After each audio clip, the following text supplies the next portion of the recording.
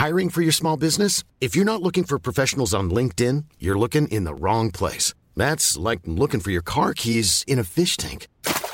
LinkedIn helps you hire professionals you can't find anywhere else, even those who aren't actively searching for a new job but might be open to the perfect role. In a given month, over 70% of LinkedIn users don't even visit other leading job sites. So start looking in the right place. With LinkedIn, you can hire professionals like a professional. Post your free job on linkedin.com/people today.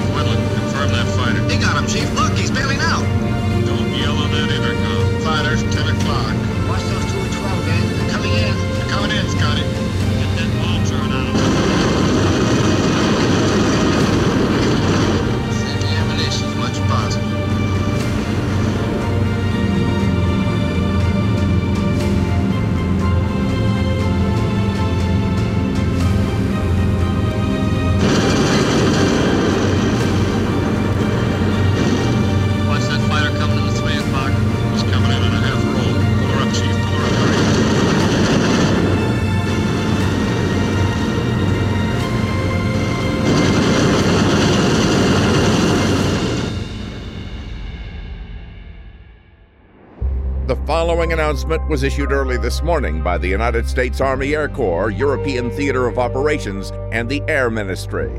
United States Army Air Force's Flying Fortresses, B-17s, escorted by Royal Air Force, Dominion, and Allied fighters, made a high-altitude attack upon the railway marshalling yards at Rouen late yesterday afternoon. The attack was successful, all fortresses releasing their entire bomb loads on the target. Enemy pursuit planes were encountered and one was shot down by a gunner of a flying fortress. Brigadier General Ira C. Eaker, Commanding General, United States Army Air Force Bomber Command, led the attack in a fortress. Meanwhile, other escorted fortresses were conducting diversional operations. All of the fortresses returned safely. 2 escorting fighters are missing. Welcome to the Mighty Eighth podcast with me, Johan Tasker, and military historian Mike Peters. Season 1, The Bomb Run. You've just heard the official joint statement by the US and UK governments following the first American-led bombing mission over occupied Europe during World War II. And you join us in the very place those B-17 bombers took to the skies 80 years ago on August 17th, 1942, for that very first mission. We're standing in the middle of what was runway number 1, the main runway at Grafton Underwood Airfield in Northamptonshire, eastern England. Those flying fortresses belong to the 97th Bomb Group of the United States 8th Army Air Force, what was to become the greatest air armada in history. And in this podcast series, we'll be telling the story of the Mighty 8th, discovering with you the people, the planes and the places who sacrificed so much in the fight for freedom. Mike, in many ways, this is hallowed ground, isn't it? It certainly is. I mean, this is Station 106, so this is one of the very first airfields given over by the UK government to the US Army Air Force, newly formed as it was. And when Ira Eaker and his recce group arrive here in the February of 1942, this is one of the first sites they come to. Although it's not really finished, and as you know, the nickname for the place given by the first of the 3,000 Americans who came here was Grafton Under Mud. But it does see a procession of the early units of the US Army Air Force arriving in UK via Iceland or however they've got here, operating out of here, then going somewhere else until it's really fully established. But it's quite a thing now to be stood here almost to the hour of the first raid on the spot in the middle of the main runway. Yeah, it's quite incredible, isn't it? And although the planes have long gone and the runway here has been planted with trees, you don't have to look very far at all to see traces of the Mighty 8th. And the village, when we came through it, when we drove through it, the village of Grafton Underwood, it's much the same as it was 80 years ago. A handful of thatched limestone cottages. And amid the trees where we are now, about half a mile from the main village, is this stone memorial dedicated to those airmen, those aircrew who flew from here. It's about 8 foot tall, a black and pink granite obelisk standing on a plinth by the side of the Geddington Road. And if we look behind the obelisk, we can see a small garden of remembrance with some neatly trimmed bushes and 2 flagpoles, one American flying the Stars and Stripes and one British flying the Union flag. Mike, if we read the words engraved in gold on this monument, they tell us the first and last bombs dropped by the 8th Air Force were from airplanes flying from Grafton Underwood. Although this significant memorial is really to the 384th Heavy Bomb Group, it does mark a significant airfield that stands out in amongst the whole narrative and chronologic timeline of the 8th Air Force in England. And why Grafton Underwood then? Why would they build an airfield here? Well, all of the airfields that are given over initially in 1942 to the US Army Air Force are RAF. They're built for the RAF, and this one was work on it here started in 1941 and was still ongoing in 42. And they're built to bomb Germany, which is great. You think, oh, that's pretty logical. But the pre-war doctrine before Britain started rearming was that France would still be in the fight, Belgium would still be in the fight, and the Netherlands would still be in the fight. So we would be bombing from the east side of England into Germany, not bombing into what would become occupied Europe. So that was the logic. And when Eaker and his guys first get here, it's okay, you can have these airfields, these are available. And it's interesting that when Ira Eaker and his recce group start to move around the country, they rapidly realise that the RAF are deeply embedded in Lincolnshire and Bomber County and Northamptonshire and all this area. And he wants to keep his air traffic away from RAF bomber traffic just for pure air traffic management reasons. But also, he wants to extend the range of his aircraft. Daylight precision bombing depends on reaching into Germany with these mass formations we're going to talk about later. So he realises East Anglia is the place he needs to be. So although the first bombing air division is up here and around Northampton, and we see those triangles on the shape of the aircraft for them, really the centre of mass will become East Anglia, but that's not yet. We're here in 1942, in the summer of 42, and that's all yet to come. So that's why it's quite moving to be here on this day, this date, to talk about the very first raid.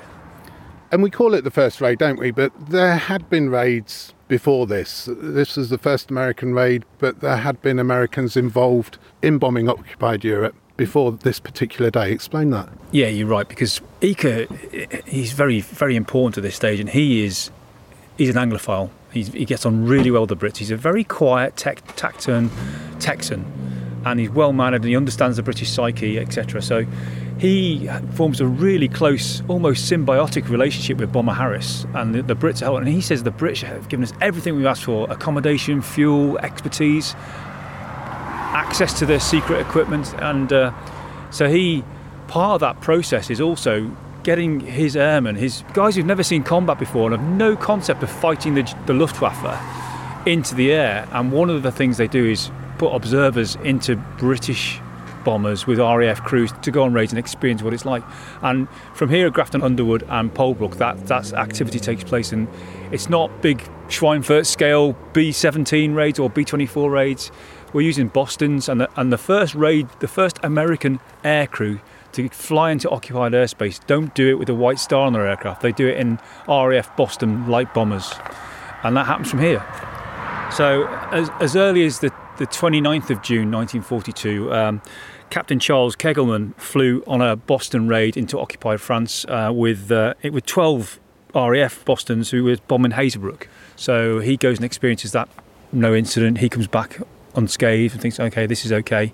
And then later we progress to the 4th of July of all days, Independence Day, where the Americans take off with 6 borrowed Bostons and take place in a raid on Dutch airfields. They lose one, so one goes down in flames, so that's their debut really. And Kegelman is wounded, and so one aircraft's missing in action. So that's a welcome to the realities of the air war over occupied Europe. Quite literally a baptism by fire almost. Literally, yeah. It's interesting because that's a daylight raid. This is the RAF doing light daylight raids still in 1942, and the fighter sweeps are going on. So the war is changing, and the Americans have got this almost zealous belief in daylight precision bombing, and they can't wait to get going, but they need the aircraft to do that, and that's going to be initially the B-17, Model E's and Model F's initially, and it'll be F's that fly from here. So we're going to talk about the difference in strategies between the RAF and the United States Army Air Force a little bit later on. I mean, it's obviously symbolic, that 4th of July raid chosen to be Independence Day. They were under a lot of pressure to get things off the ground properly and do their own all-American-led mission using their own B-17 planes to show they were capable of doing it themselves and show the folks back home that they could be successful. Yeah, definitely. And there's a lot of politics, because there's internal politics in America between the US Army Air Force and the Army, because until earlier that year they'd been the Army Air Corps and tightly controlled by the Army. Pearl Harbor does them a favour. It's like, okay, we're going to get into this bombing offensive game, and we need to be separate. We're going to be the Army Air Force, and we're going to do this away from the Army, although we'll still be technically part of the Army. And they need to prove that it works. And also, externally, Bomber Harris and Churchill have got their eyes on this new Air Force whenever it hasn't really arrived yet, but they've got their eyes on thinking the Americans are going to produce all these aircraft, and I think if they were to join the night offensive and alongside the RAF, we'll have real bombing power, and it will take the war to the Germans much faster. And Churchill, and particularly Harris and the rest of the RAF, Portal as well, the head of the Royal Air Force, they don't believe in daylight bombing. The RAF have tried it and lost big style over Germany in daylight. So they say this is futile, this is a waste of resources, a waste of inexperienced aircrew. You really should just either help us with bombing submarine pens and chasing submarines out the Atlantic while you learn the ropes, or just invest in the night offensive. So Eaker, Doolittle, Spaatz, Hap Arnold, all these American commanders who are essentially, to varying degrees, disciples of Billy Mitchell and believe in this, have to prove it, and they have to prove it soon. So they're literally chomping at the bit to get this raid off the ground and to hit some German targets in daylight with the B-17, with the Northern bomb sight, and say, hey, we can fight our way across occupied Europe through the air, and we can do this. This is going to work. So you said that this would be the middle of the runway, of the main runway from where the planes took off. There's a steady trickle of cars and people arriving, coming to see what it's all about. And if we look at the War Memorial, there's a small wooden cross with the words, "We will never forget," in remembrance, Rouen, August 17, 1942. Also Schweinfurt and Regensburg, August the 17th, 1943. The Schweinfurt and Regensburg missions we'll cover in a future podcast. But for now, Mike, I mean, it must have been quite something for the Americans to come here, completely different landscape to what they were used to back home. Yeah, we tend to think of young Americans from Detroit or New York, but of course there were people from the Midwest who were farmers and people like that who, some of them from New England, recognise the terrain or it feels familiar, but for many it's just the standard of living. You know, they get all that indoctrination about how to behave around the British and how to not to brag, not to this, and you know, outside toilets are normal in the UK, this kind of thing. But you know, if you're here and you believe in what you're doing, it's a massive adventure. If you're aircrew, you've probably flown here, you know, over the Atlantic. If you're ground crew, you've probably come on the Queen Mary or one of the cruise liners and into Scotland or Liverpool, and then come down by train, and then been picked up by road transport and brought here, usually at night, into the middle of nowhere. And if you're here at Grafton Underwood, as they called it, you know, the runways were too short initially. It had been built for lighter bombers. So when it's decided that there will be B-17s here, they decided they need to extend the runways. So a Type A runway the main runway is 6,000 yards long, and the subsidiary runways are 4,500 and 3,000. So, and they form a triangular shape, as you know. So we're in the middle of what was the main runway.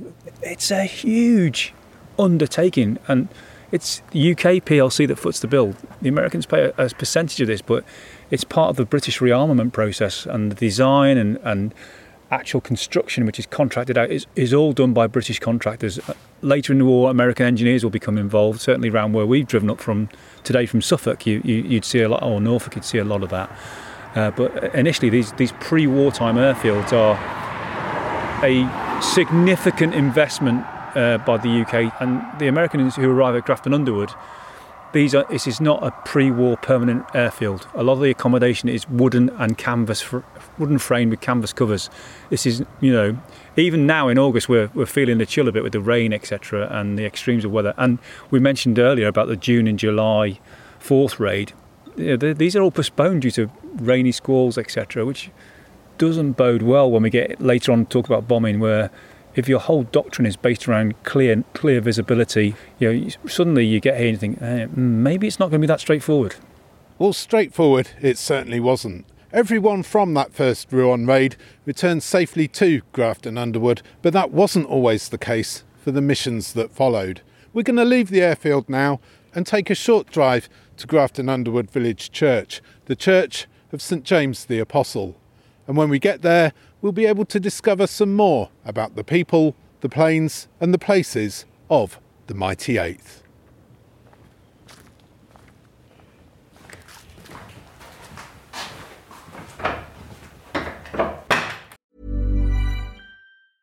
I'm Sandra, and I'm just the professional your small business was looking for. But you didn't hire me because you didn't use LinkedIn Jobs. LinkedIn has professionals you can't find anywhere else, including those who aren't actively looking for a new job, but might be open to the perfect role, like me. In a given month, over 70% of LinkedIn users don't visit other leading job sites. So if you're not looking on LinkedIn, you'll miss out on great candidates like Sandra. Start hiring professionals like a professional. Post your free job on linkedin.com/people today.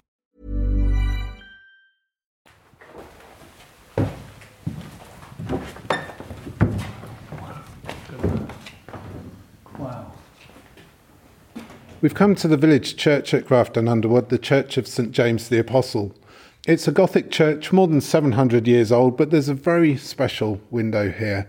A stained glass window designed by Brian Thomas in 1977. Mike, what are we looking at? Tell us about the window.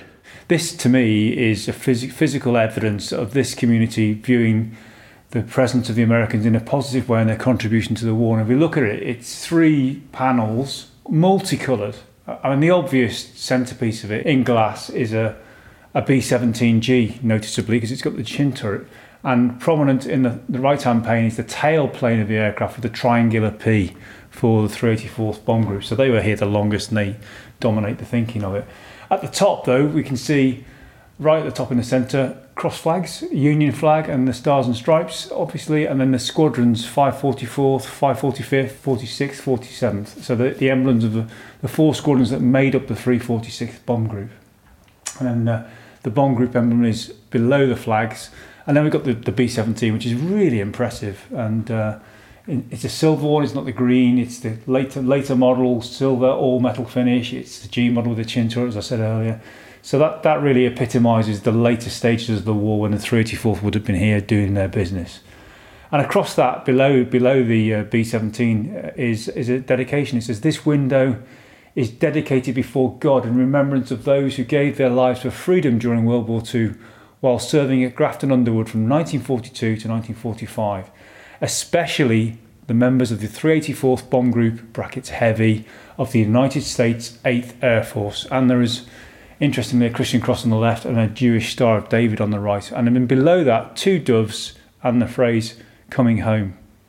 So it really does dominate. As we walked in, we noticed there was the bomb group flag with some unit citations hanging in from the ceiling above us, and the prayer cushions have all got American and British military cap badges and emblems on them. And there's a brass plaque here explaining the glass window, St James's Church. It says, "Dedicated May the 21st, 1983. So that's quite a way after the war, isn't it? Designed by John Mack of Savannah, Georgia, USA. Full-scale drawing by Brian Thomas, the studio in London in England, so it's an Anglo-US project. And then the windows done by Peter Archer of Kings Langley in England.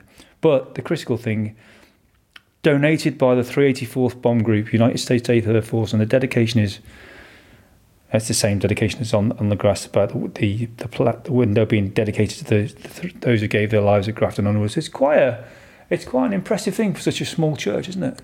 And you'd think that with, at its peak, I guess, 3,000 American airmen here in a small community of 100, 150 people, you'd think that the community would be swamped. But what this is telling us is that villagers very much took the Americans to their hearts.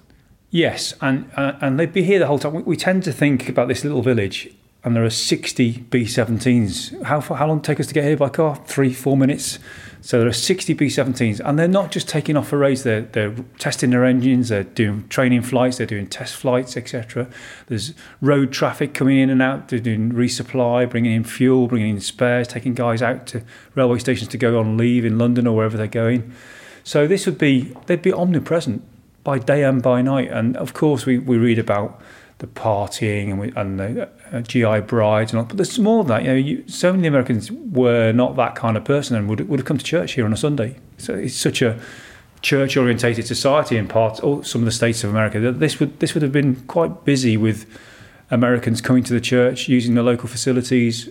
They'd have been everywhere, jeeps on the road, etc. So I think when they went, it must have been really strange. It must have been a really eerie silence after they'd left the airfield and gone back to the States. You talk about jeeps, you talk about the B-17s, flying fortresses, high-tech pieces of equipment for their day. To have 60 of them here in an agricultural community where most people would be farming the land, still using literally horsepower rather than machinery, it must have been quite something, a real hive of activity. Yeah, it's interesting you mentioned the farming side of it, because so many of the 8th Air Force and 9th Air Force veteran accounts talk about guys who've been farmers back in the States, and in their downtime they go off and help with the harvest or work on the farms because they can work the equipment, they understand it, and not the entire American farming industry is not mechanised. They've still got horses, etc. They understand this. And one of those little details we tend to forget is most of these airfields have no fence. So they're porous. People can walk in and out of them. And older guys now who were school children at the time talk about, yeah, we used to go into the bomb dump. Yeah, we used to walk into the airfield. They'd go and see the guys working on the stands, etc., would be adopted by them. They'd go and get their gum and their chocolate, whatever they were doing, or just go and watch the aircraft. But to go back to your original point, this is cutting edge technology. I mean, the B-17, 1935 to where we are now, 1945, the evolution of that aircraft, all those machine guns, the engines, the shiny aluminium and chrome all over it. I mean, it would be like something from another world. Yeah, and to see the big white star on it, etc. They would occasionally see RAF heavy aircraft in daylight doing air tests, but Bomber Command is literally a fly-by-night organisation, isn't it? So you'd hear them go out to their targets and hopefully all come back. But the heartbeat of the village would be, I think, in synchronisation with the heartbeat of the station. It's just so close and so omnipresent. And these airmen, and they would largely be men, late teens, early 20s, certainly the majority of them under 30. Absolutely. And you read most of the accounts talk about the oldest man in the crew was 23 and we called him Pops or Grandpa. And the average age for a gunner, those who are working the gunners and the mechanics is 19. So it's a very young, and it's quite a turnover. We talk about 2,000 or 3,000 people on an airfield, but they're not all staying. Some of them aren't coming back. They're either being shot down, taken prisoner, whatever, killed, posted elsewhere, moving around. It's quite a fluid, amorphous organisation with people coming and going all of the time. So thousands of miles away from home then, people from all sorts of different backgrounds, from high-ranking officers to regular ground crew, air crew, and not all of them would come back. No, many won't. I mean, the as we'll talk about as we could go through the bomb run series, the attrition rate is staggering. It's higher than the U.S. Marine Corps in the island hopping campaign for the Air Force. It's equivalent to the U.S. infantry. And when you read the Luftwaffe accounts and the US 8th Air Force accounts of the air battles from 42 to 45, it's almost got a great war feel to it, of a battle of attrition. The Germans aren't being replaced, they're being taken out, they're taking down as many bombers as they can. The desperate battles up in the cold blue. It's almost Hollywood-style statements. We're all going to die, just get used to it, accept it and you'll be fine. It really is on a par with the Great War. I mean, it's a different mentality to Bomber Command, who are going out not in a tight formation where they can see each other. They're fighting a very different war, and their attrition rate is high. But these guys are fighting they see the enemy, they see it in daylight, and they've got that mission count all the time. Will I get through the mission? Will I get to the next mission? And I'm getting nearer to going home, whether it's 25, 30 or 35 missions they need to do, depending on where they are in the war. So, yes, so many of them will not come home. I mean, don't physically get back. Some of those bombers that come back in here, the villages will see them in the circuit. They'll see them firing flares to say they've got wounded on board. They'll hear the crashes. They'll hear the explosions. So they will experience the war as spectators of what's happening to this bomb group here, their local bomb group. The Rouen mission, they all came back safe except for a slight injury to a couple of aircrew when a couple of pigeons hit the plexiglass dome at the front of one of the B-17 bombers. And if we look at this window, at the top it says, "Keep the show on the road, bombs dropping from the sky." And at the bottom, where the two doves are, it says "Coming home." And it's about striking that balance, isn't it, between doing the job and also getting home safely. Yes, it is. And American bombing doctrine is supposedly ethical. That's why they're going for precision bombing, because after the Versailles Treaty and the great waste, the carnage of the European war in 1418, that we won't do that. We're going to defend ourselves, defend our coastline with Norden bomb site, precision bombing. We'll hit the right target, and we're not going to bomb cities. We're not going to bomb civilians. Ultimately, they'll have to, because that's the reality of the Second World War. But it really is phenomenal what they set out to achieve, and it just seems it's like stereotypical American. No fear, we can do that, because this doctrine that they've got about daylight precision bombing and precision targeting, taking out particular railways or fuel or whatever they're doing.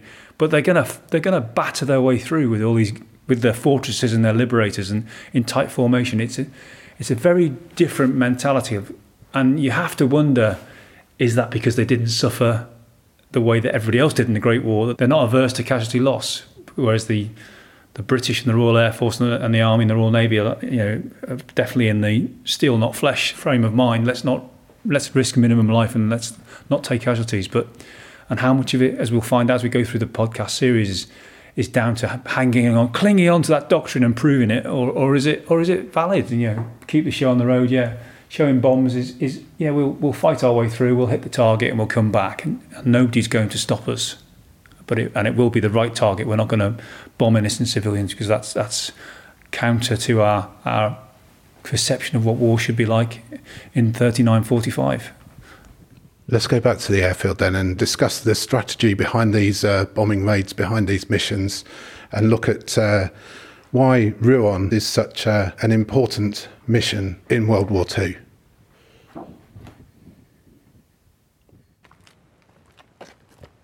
You're listening to the Mighty Eights podcast with me, Johan Tasker, and military historian Mike Peters. We're at Grafton Underwood in Northamptonshire, eastern England, where the first American-led mission set off to bomb occupied Europe during World War II. That very first all-American mission took place on August 17th, 1942, and it targeted the railway marshalling yards at Rouen, northern France, in broad daylight. Now we've returned to the airfield here at Grafton Underwood, walking along a concrete track to reach the operations room, the ops room, the briefing room. Now the very first ops room at the airfield here, where the 97th Bomb Group who flew that mission were briefed before they set off, has long gone. The original building stood next to the airfield watchtower, or the control tower, demolished some years ago. And what we have here, what we're standing in front of, is its 1943 replacement. A flat-roofed brick building typical of the ops rooms on many World War II airfields. And it has to be said, it's in a sorry state. A shell of a building, if you like, covered in graffiti, decaying brickwork, surrounded by weeds, piles of rubble and mounds of earth. But it is, at least, still standing. Mike, the ops room was the nerve centre of the whole operation, and this derelict building still has very much a sense of place. Yeah, I mean, you're right. I mean, it's certainly showing its age and it's been neglected for a long time, but the functionality of it is quite clear. It's, the very few windows, the location on the airfield map.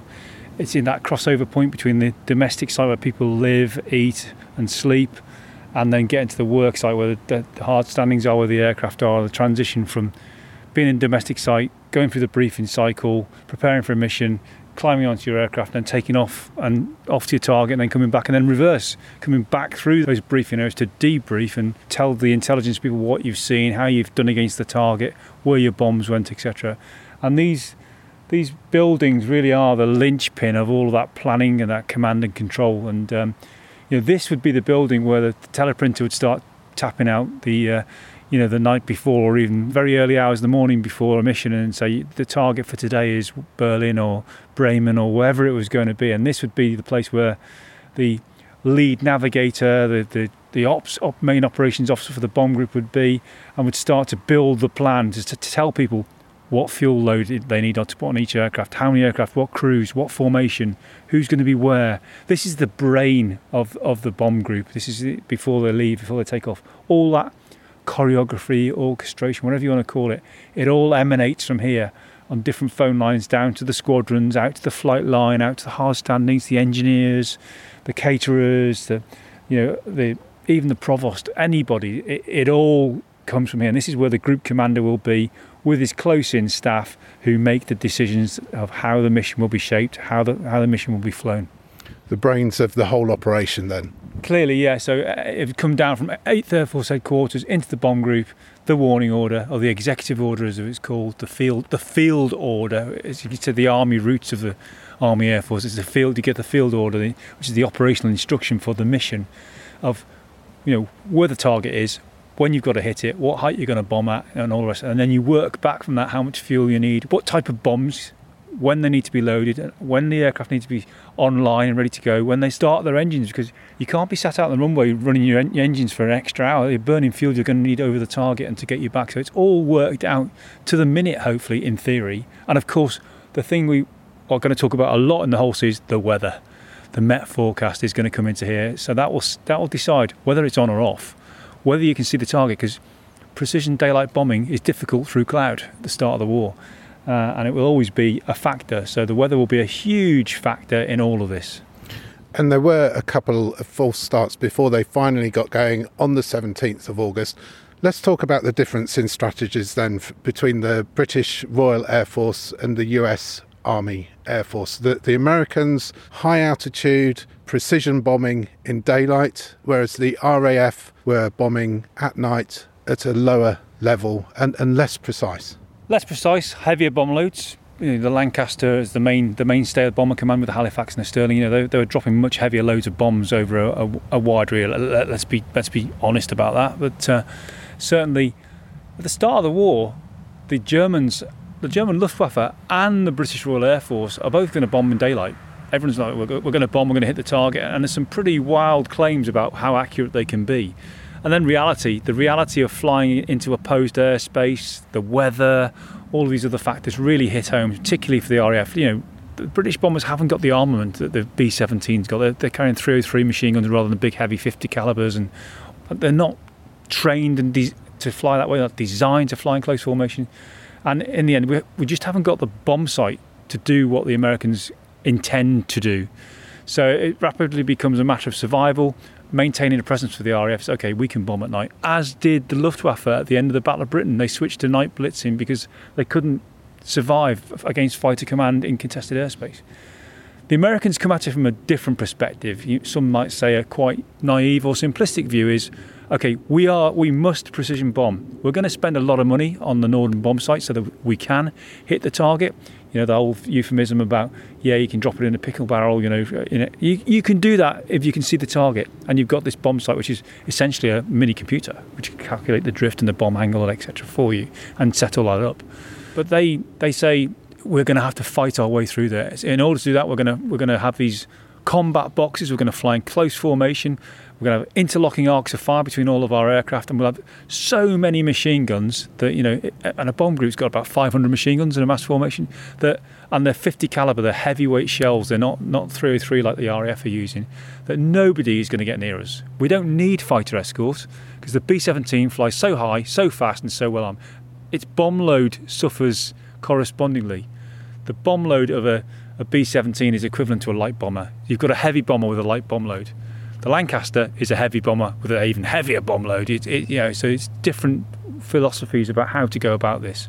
But when Eaker, Doolittle and Spatz and Hap Arnold and these people, and I wouldn't call them a bomber mafia. I'd say they're believers in what they're doing to varying degrees. I mean, Spatz is quite critical of Billy Mitchell's philosophy along the way, but they all say we can do this in daylight. We have the technology to use that phrase.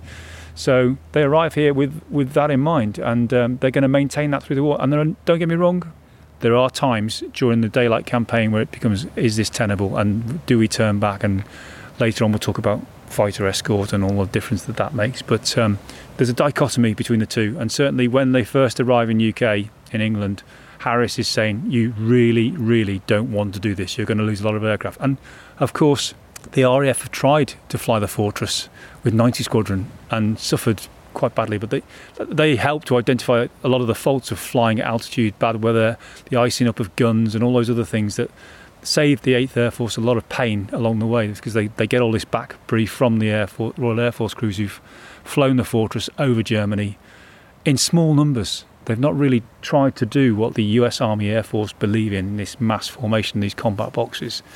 So in 42, everything seems possible. And that first raid from here, when they all come back, says, hey, what's the fuss about? Yankee Doodle's gone to town. We've done it, because that's what the aircraft's called. And Eaker's flown on the mission himself, and he's very keen to maintain close links with Bomber Command, but he doesn't want to get sucked into night bombing and being subordinate to them. The 8th Air Force is here to do its own thing in its own way. And they wanted to show that could be done. They had something to prove, and ostensibly, from their point of view, that Rouen mission proved that they could do it. Yeah, I mean, the initial plan, they're quite realistic in their initial thoughts, is we need to be battlefield inoculated. We need to fly some missions with the RAF. Don't forget what will become the fighter groups. They can't fly the P-39 Air Cobra. It's not good enough. They've got some P-38 Lightnings, but they're being equipped with Spitfire Mark 5s, and they're flying with the RAF. Fighter Command are actually controlling the US Army Air Force fighter groups at this point in the war, at the early start of the war. They're taking part in that. And the edict is that we will commence daylight bombing operations within the range of RAF Fighter Command escort. That's the start. It'll go beyond that very quickly, but at the start it's okay, let's build up some flying hours, let's build up our credibility, let's learn some lessons, let's go through the whole cycle of what fuel to use, what bombs to use, how to fly, how to form it. Because, corralling all those aircraft and getting them all together in daylight, it might sound easy in daylight, but this is English daylight with cloud bases and weather changes, etc., and the same over the target. So they've got a lot to learn. They've done a lot of long navigational exercises across the United States and all that kind of thing. This is a whole different ballgame. This is, as the American press call it, this is the big league. So one of the pilots of the lead plane on this Rouen mission, Paul W. Tibbets, he's something of a poster boy for the US Air Force.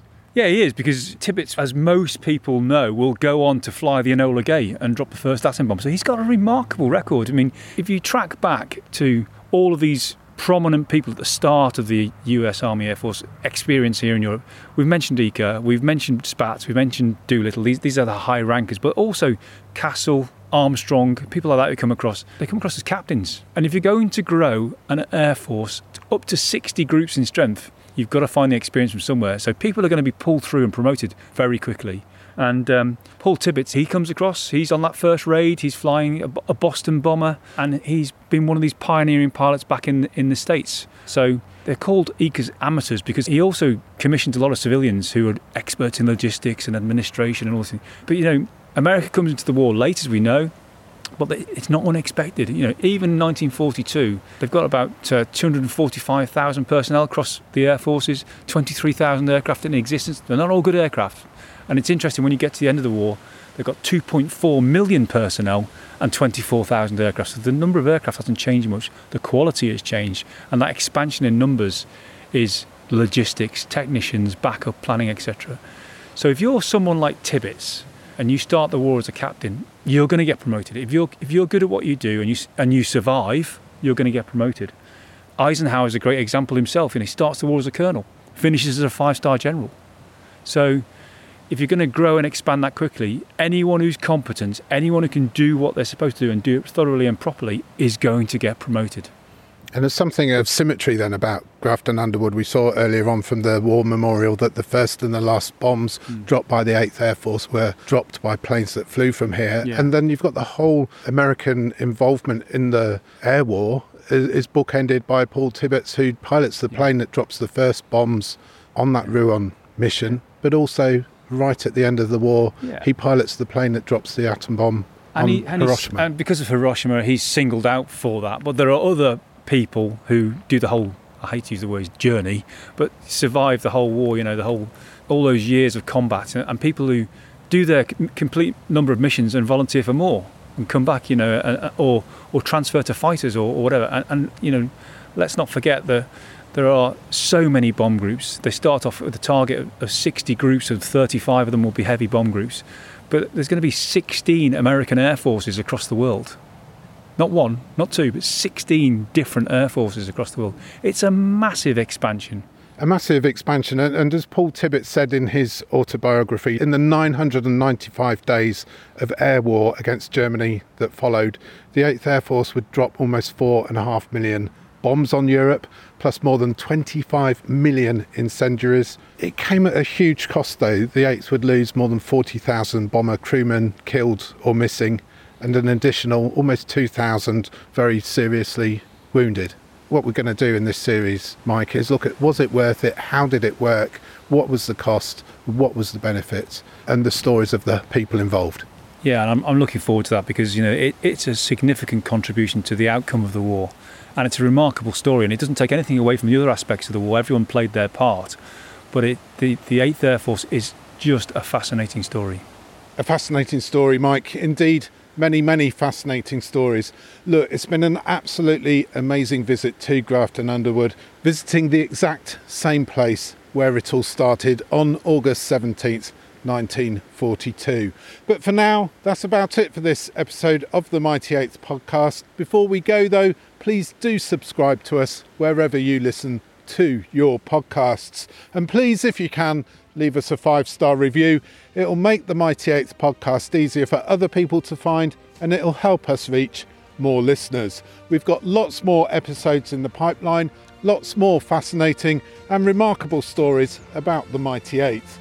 But for now, for military historian Mike Peters and me, Johan Tasker, thank you for listening, and do please join us again next time as we continue to discover the people, the planes and the places of the United States 8th Army Air Force.